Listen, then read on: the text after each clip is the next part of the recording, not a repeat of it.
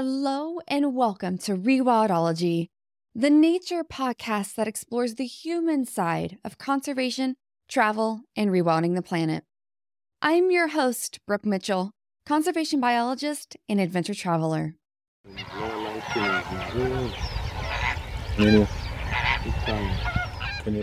For the first time since 2019, I had the incredible opportunity to travel back to one of my favorite places on Earth, East Africa. The purpose of my journey was to visit my Works in Josie camp, meet my wonderful Tanzanian colleagues, visit newly built camps, and record hours of media for several of our conservation initiatives. In case you weren't aware, on top of hosting and running this show, I'm the Director of Conservation for the Wild Source, a wildlife biologist-owned, mission-based safari company that is disrupting the industry through empowerment. My last trip to Africa in September 2019 included a Women in Conservation trip across Tanzania with the Katie Adamson Conservation Fund, and then a 2-week site inspection with my former employer, Natural Habitat Adventures, through South Africa, Botswana, and Victoria Falls. I returned from that trip a completely different person, and maybe one day I'll share with you what happened during that month-long stay in Africa. And ever since then, I've been hoping to return. Finally, the opportunity came this past March. With a week's notice, my fantastic boss and mentor, Bill Given, informed me that he found great international flights, helped arrange site inspection visits, and set me up with one of our phenomenal Tanzanian guides, Sosi Mara. I left on a Thursday at 7 a.m. and arrived at the Kilimanjaro airport the following afternoon. I was transferred to Arusha, where I met Sosi, Deo, co-owner of the Wild Source Tanzania, and Ava, Deo's wife. In true Brooke fashion, I started the trip with a safari lager beer and then celebratory gin and tonic with Tanzania's local gin, Konyagi. Trust me, I always find the local liquor and moonshine everywhere I go. Lots of stories for another time. After lunch, Sosi and I loaded in his new Land Cruiser, then headed off for the bush.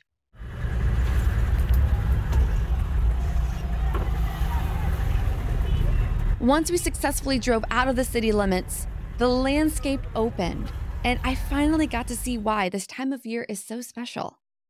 December through May is the green season in Tanzania, characterized by sporadic showers and thunderstorms. The rains turn the plains bright green with fresh grass and wildflowers. East Africa's famous wildebeest migration follows the rains, and over 1 million wildebeest and zebra return to the southern Serengeti to give birth to their calves and feast on the nutrient-rich Serengeti grasses. This influx of food doesn't go unnoticed. Predators have been waiting for the herd's arrival for months and also take advantage of the food surplus. If you're keeping track of time in your head, you probably realize that by this point, I'm going on almost 48 hours of no sleep. I am not one of those blessed people who can sleep on planes, and so by the time we arrived at Gibbs Farm 2 hours later, I was barely functional. I worked up enough energy to eat dinner, shower off 2 days of travel, then pass out to the sounds of rain and thunder. The following morning, I met the camp manager and took a tour of the stunning property. Gibbs Farm was established in the early 1900s as a coffee plantation by a German duke, then purchased after World War II by James and Margaret Gibbs, who turned the plantation into a working farm, and eventually a tourism destination. Gibbs now includes a 30-acre coffee plantation, and let me tell you, the coffee is to die for. A 10-acre vegetable farm, 5 acres of herbs and flowers, and a resident herd of cows and pigs. I love to hear that Gibbs also established an elephant corridor that allows wildlife from the Ngorongoro crater to move freely in and out of the park and reach water sources, plus mineral-rich rocks called elephant caves. After breakfast, Sosi and I loaded up in his Land Cruiser and headed to Ndutu in the southern Serengeti. To get there, we drove along the Ngorongoro crater rim, stopping for photos and a wildlife check at the crater lookout. Ngorongoro was named by Maasai pastoralists as an onomatopoeia of the cow bells they use to keep track of their livestock, and has a long geological and human history. The Ngorongoro crater is one of 8 extinct volcanoes within the Pliocene Ngorongoro volcano group and is, quote, the world's largest inactive, intact, and unfilled volcanic caldera, end quote. Now a UNESCO World Heritage Site, the Ngorongoro Conservation Area has undergone many waves of strict protection to removal of human settlements, and now is one of the last remaining places that allows Maasai pastoralists to continue their traditional way of life. As we descended the crater's walls, the plains opened, and for the first time, I saw pockets of the great wildebeest herds that had become the focal point of my trip. The scene took my breath away. I could see dark rain clouds in the distance, and soon we were driving through heavy downpours. I loved every second of it. The landscape began to change as our drive continued. The closer we got to Ndutu, the more trees appeared, and the wildlife began to change as well. We saw a large herd of giraffes, complete with a rare set of twins, with both calves trying to suckle their mother. Dripping wet black long-crested eagles, marabou storks, white-backed vultures, tawny eagles, and bright southern red bishop birds graced us from above. All of these sightings were spectacular. But the encounter that won the day was with an elephant family just before we arrived at camp. A rambunctious teenager, fueled up on all kinds of hormones, was running around like a wild man, going from family member to family member, making all sorts of noise. The herd had 2 little surprises, including a newborn calf that could still walk underneath its mother. As the herd meandered away from us, we continued driving and headed to Njozi camp.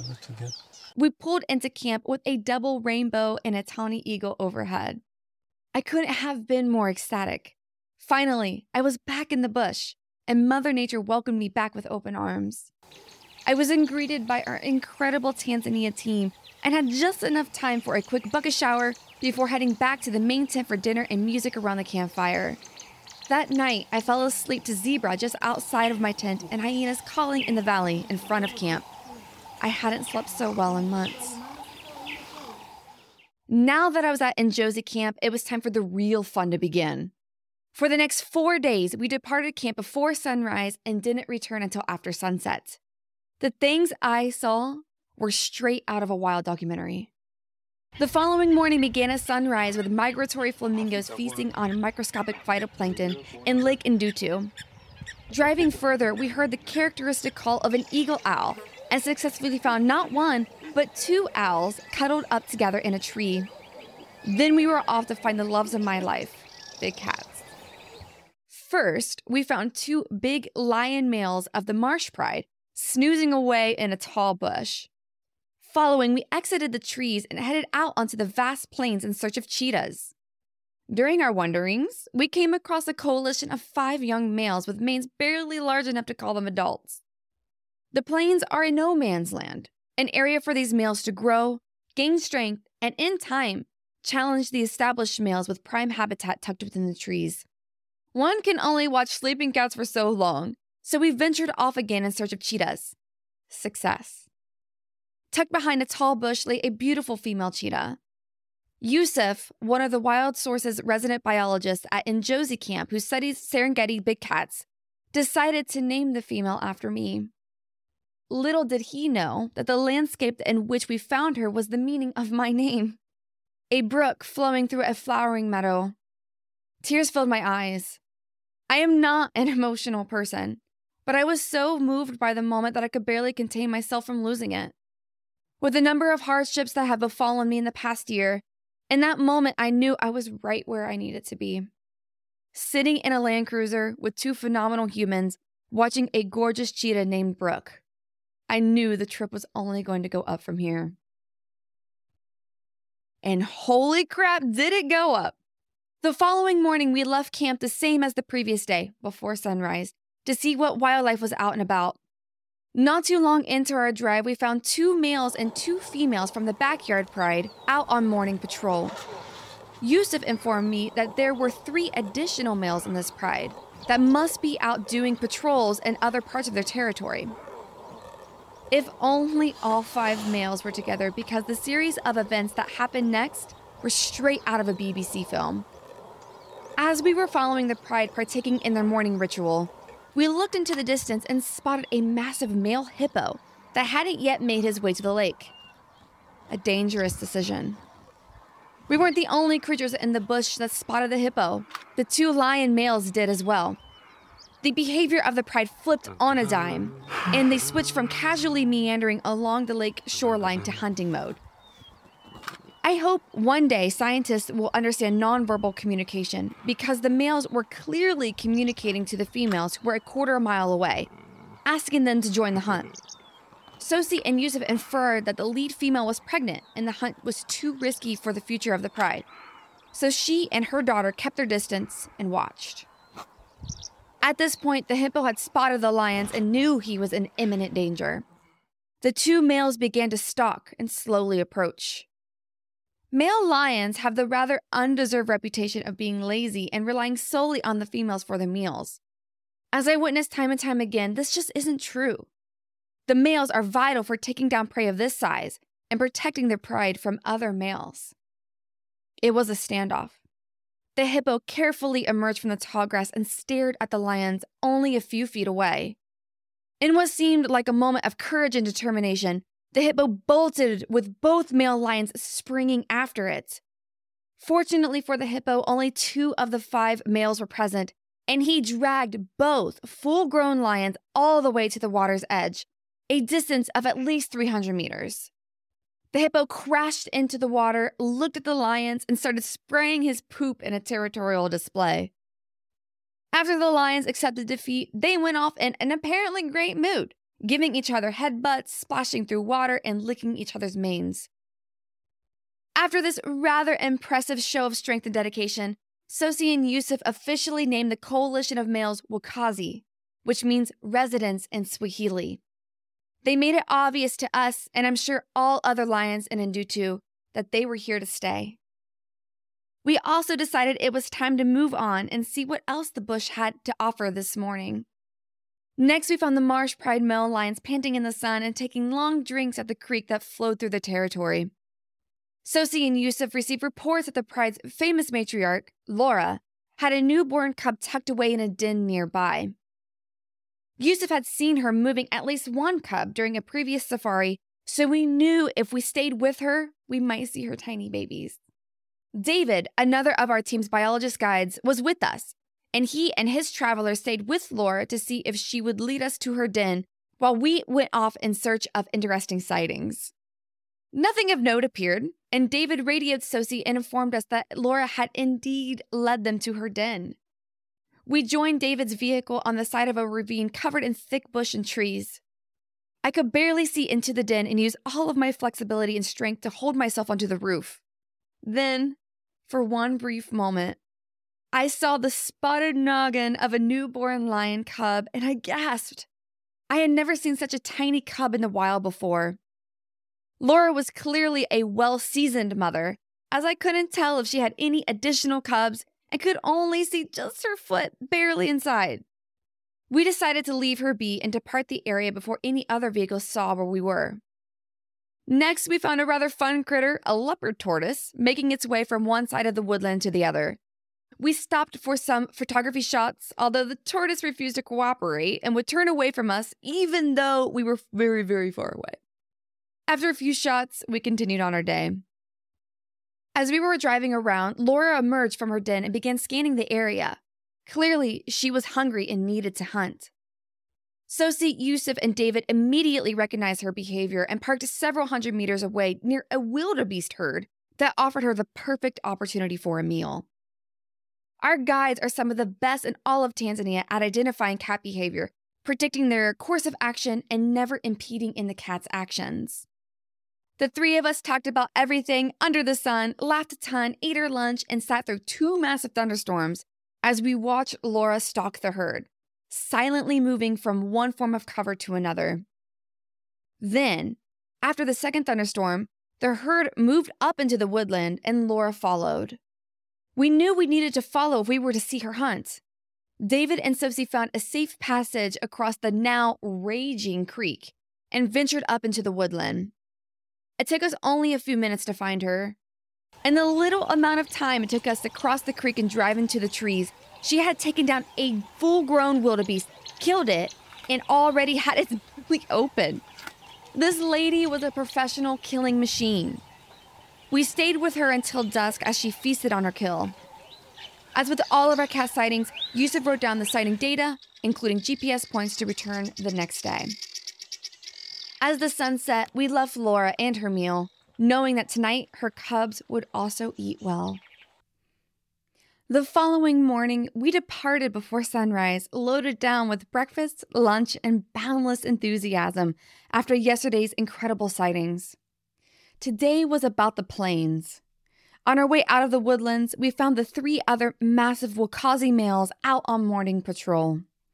Well, 2 of the 3 didn't seem that interested in patrolling. They preferred playing and buddying up with each other, while the lead male, a gorgeous lion with a light blonde mane, kept the 2 moving forward and marking their territory as they went. Once they arrived back to the water's edge, they laid down for a morning rest after what was probably a long night. Lions are mostly active at night, and we caught them at the end of their patrol. After they bedded down, we headed out to the open Serengeti. Back in cheetah country, we all had our binoculars at the ready and began scanning the endless plains for signs of activity. We spotted a small cluster of safari vehicles and headed that way. Once we arrived, we saw the interest of the group. A newly independent female cheetah had taken down a Thompson's gazelle calf and was devouring it as quickly as she could before others spotted her. When she finished, she bedded down in the tall grasses for a well-deserved rest, and we went off looking for more cats. In our quest, we took dramatic photos of stunning thunderclouds over the plains with zebra in the forefront, endangered East African crown cranes, and, once again, found the coalition of 5 young lion males. After so much photography and no additional cats to be seen, we headed back towards camp. On day 6 of my trip, I was supposed to leave in Josie and head to a camp that our U.S. team hadn't experienced before. Unfortunately for them, the recent rains had flooded the river so high that their main tent was underwater, and the crossing to their camp was impassable. While I was disappointed to no longer be able to visit the camp, the change of plans meant we had another full day in Ndutu before moving on to the central and eastern regions of the Serengeti. We took full advantage of the opportunity. The day afforded us with another unforgettable big cat experience.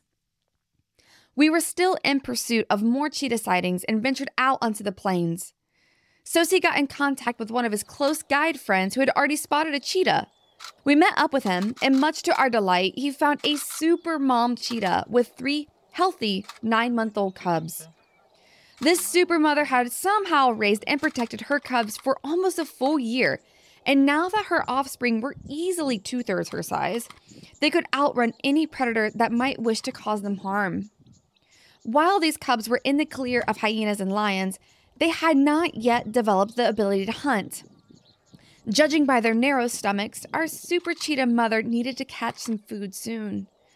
After a couple of romp sessions, morning stretches, and drinks in a nearby puddle, Supermom got up to look for a meal with her 3 boisterous teenagers in tow.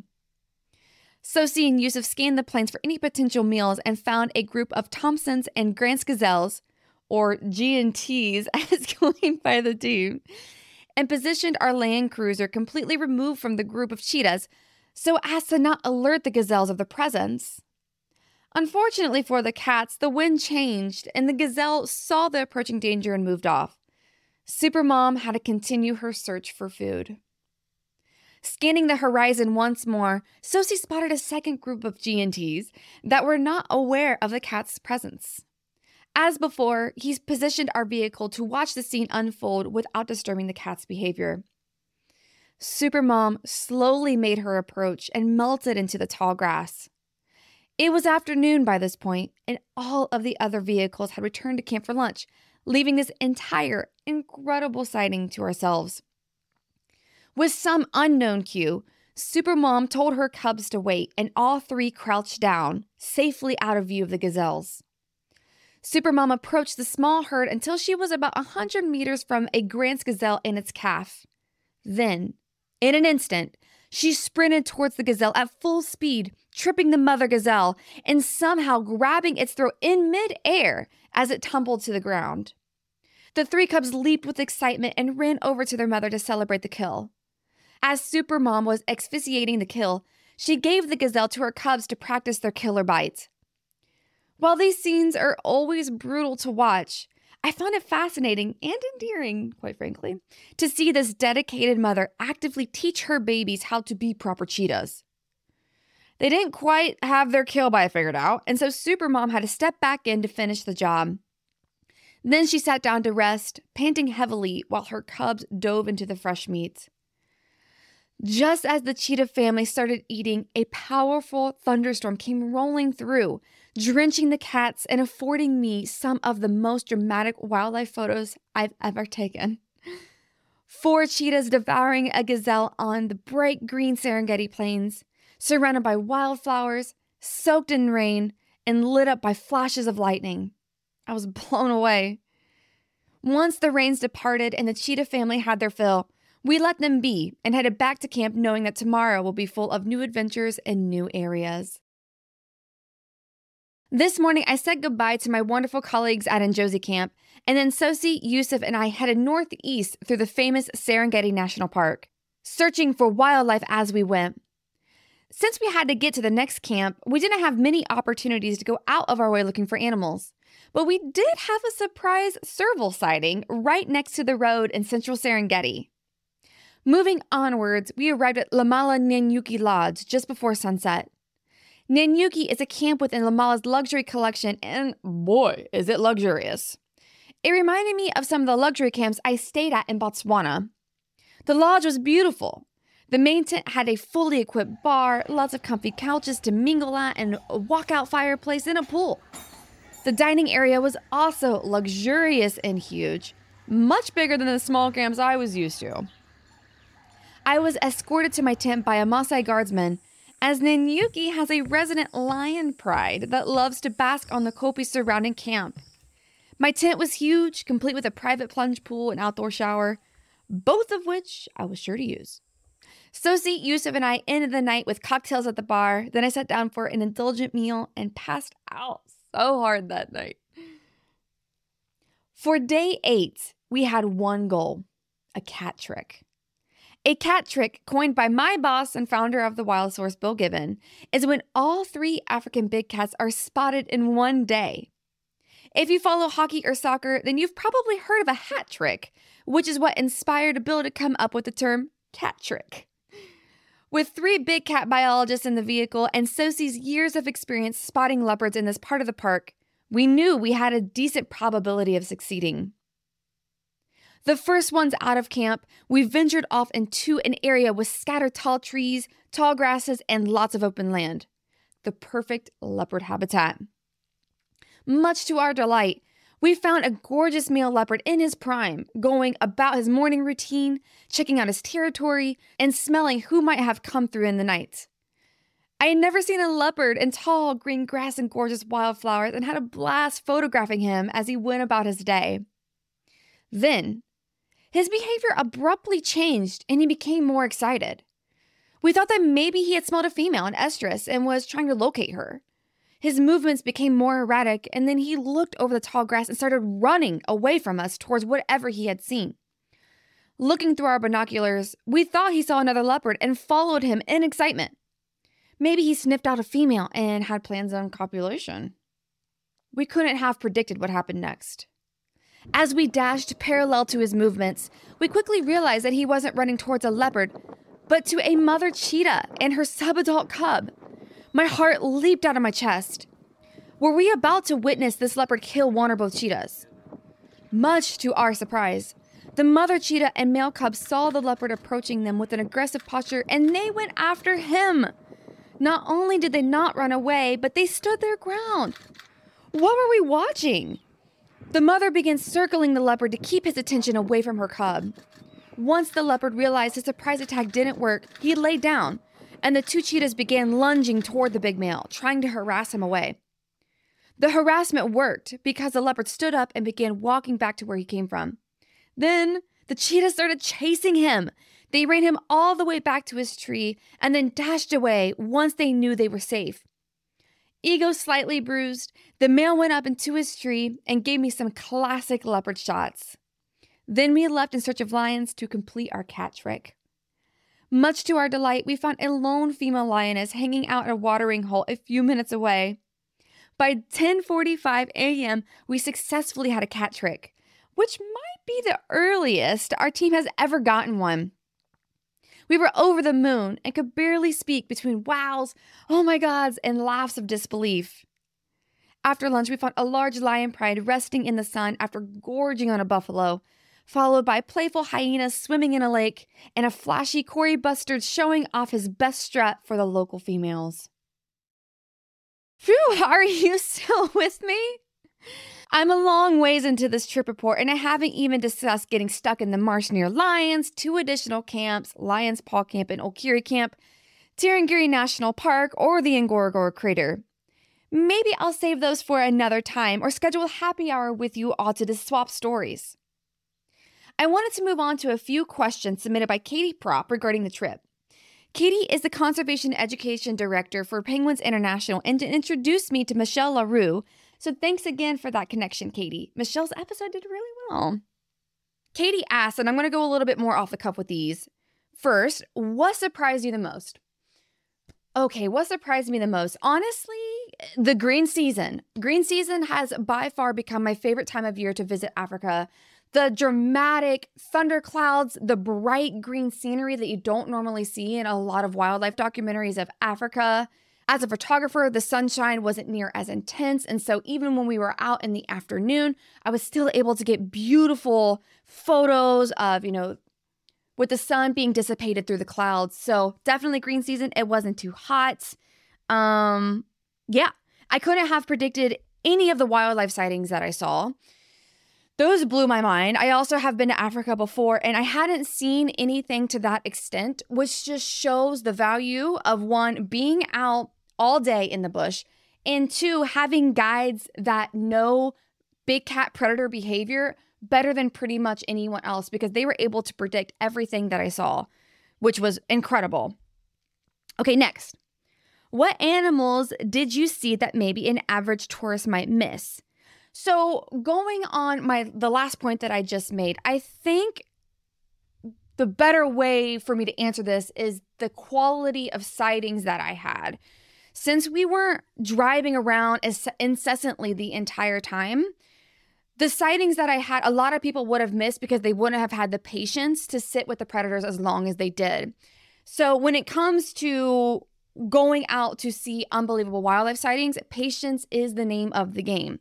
If you want to see cats or other predators do cool things, then 1, get a guide that knows what they're doing, and 2, just sit and wait because you have no idea what's going to happen. Like, come on, 2 cheetahs and a leopard, we could have never predicted that. But we stayed with the leopard for a long time as these behaviors developed. Okay, next. How did the people you worked with, Sosi and Yusuf, get into their jobs, and what crazy stories did they have to share?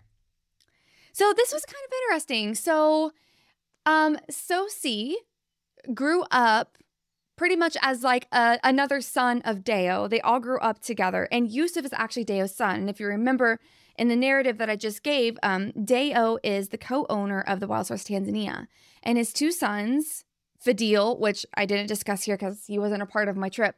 Fadil and Yusuf are his sons. And then Sosi and David are brothers, and they all grew up together. So beautiful thing about that, and you would never know, but the beautiful thing about that is when you're at Njozi camp, it feels like you're a part of a family. And it just makes sense because you kind of are part of a family. I had no clue that they were all related because they always keep their relationships very professional with when tourists and everything are around. But that was really cool. So they have seen the power of tourism from day one. Watching Deo found the Wild Source with Bill, and he was a guide before he worked with Bill. So they've been entrenched in the tourism industry since they were little kids. And probably the craziest story is, I actually have it recorded. So one of my tasks while I was there is I sat down with Sosi and Gigi, to record interviews about our Big Cat app and a lot of these Big Cat initiatives that we are doing, which I will definitely give more info on as they develop because they are very exciting.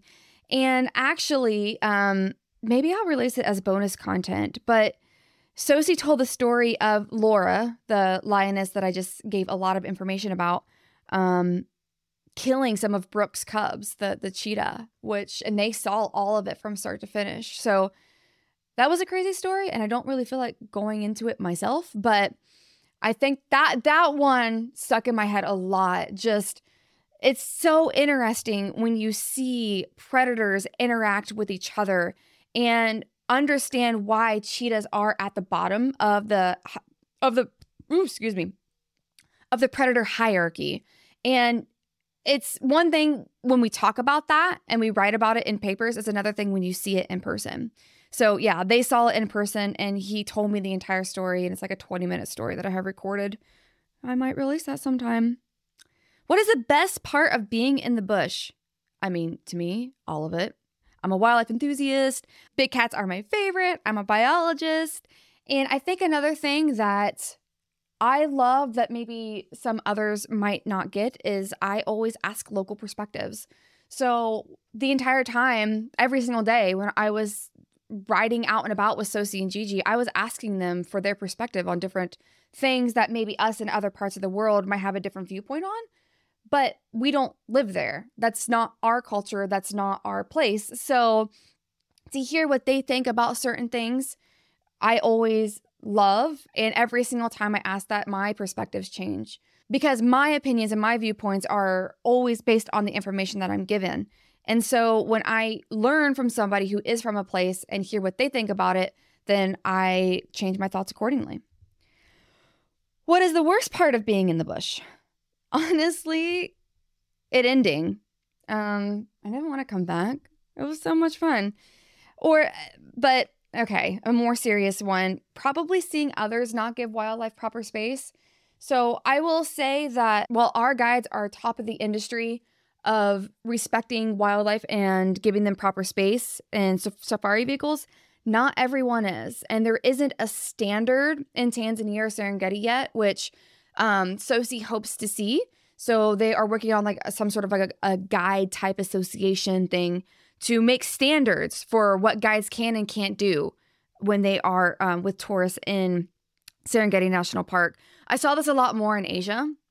This was definitely a bigger problem in Asia, and I was also there in the off season, but I have visited Serengeti in the peak season, and it is crazy. It is psycho. It is cars going sideways, left and right, upside down. And there is documented cases of safari vehicles interfering with hunts, big cat behavior, higher stress levels. So that'll be great when there is proper regulation of that in the Serengeti.